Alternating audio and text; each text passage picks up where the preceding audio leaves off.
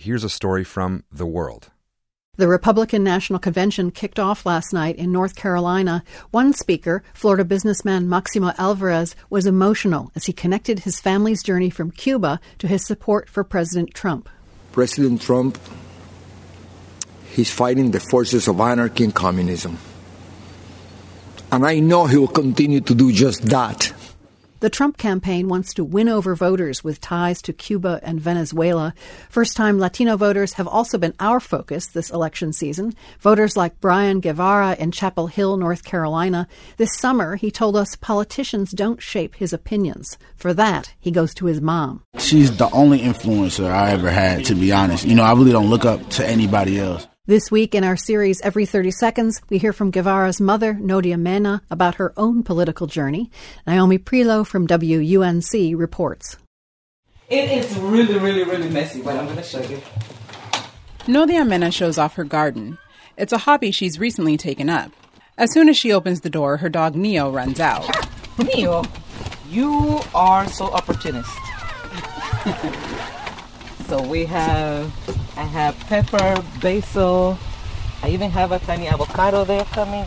Mena, who's 48, says this is a rare moment for her.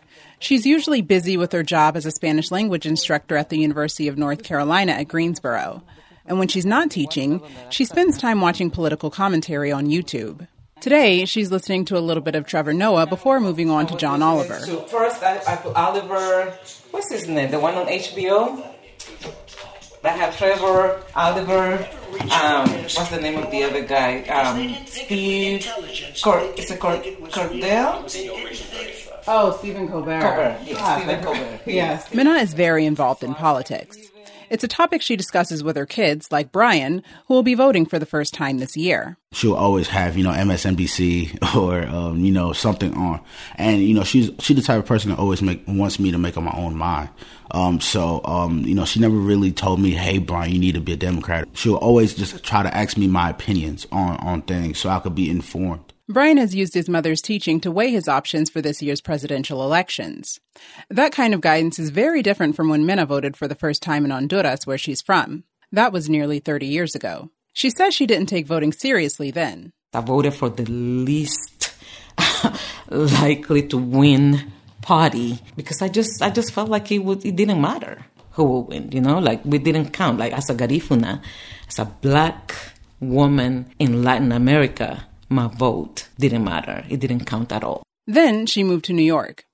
Mena says she still vividly remembers her first time being introduced to U.S. politics. I was in the Bronx, and Bill Clinton came to Lehman College, and everybody was like, Bill Clinton. And I was like, okay, I had no idea. I came to the U.S. in 1991. This guy is running in 1992. I don't know anything about U.S. politics.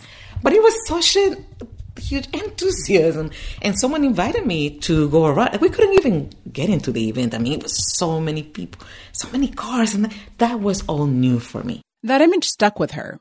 So she started to watch the news and follow certain candidates and their policies to see what it was all about. But Mena says she still didn't vote due to her own ignorance. That changed when she started working for the Barack Obama campaign years later. I realized that during that time when I was going around canvassing, how misinformed people are as far as the reasons why we need to vote, and how easy it is to influence people's view not only about the candidates, but also about the party. Mena says with Obama, she finally saw someone who not only looked like her, but connected with her. As an Afro-Latina, she says this is important to encourage voter enthusiasm. I realized that we needed to, as Afro-descendants, we needed to get more involved in the decisions that were being made for us. Mena says candidates usually try to reach out to one group or the other to secure that particular vote.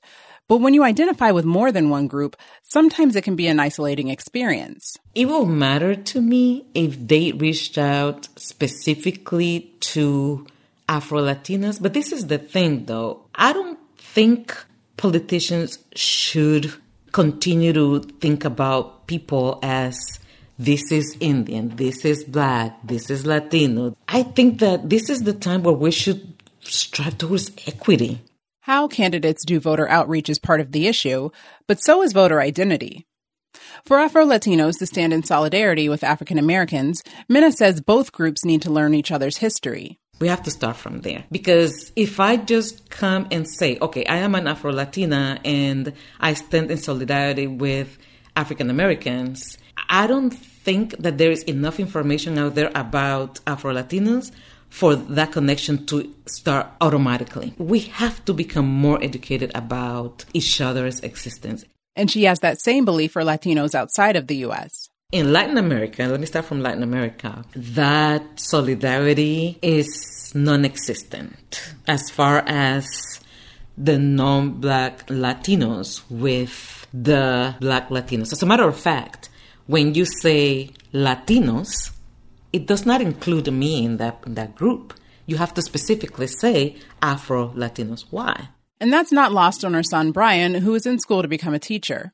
He says more students need teachers of color to better connect with them. And Nodea Minna thinks that kind of representation is necessary for future generations. For The World, I'm Naomi Prelo in North Carolina. From PRX.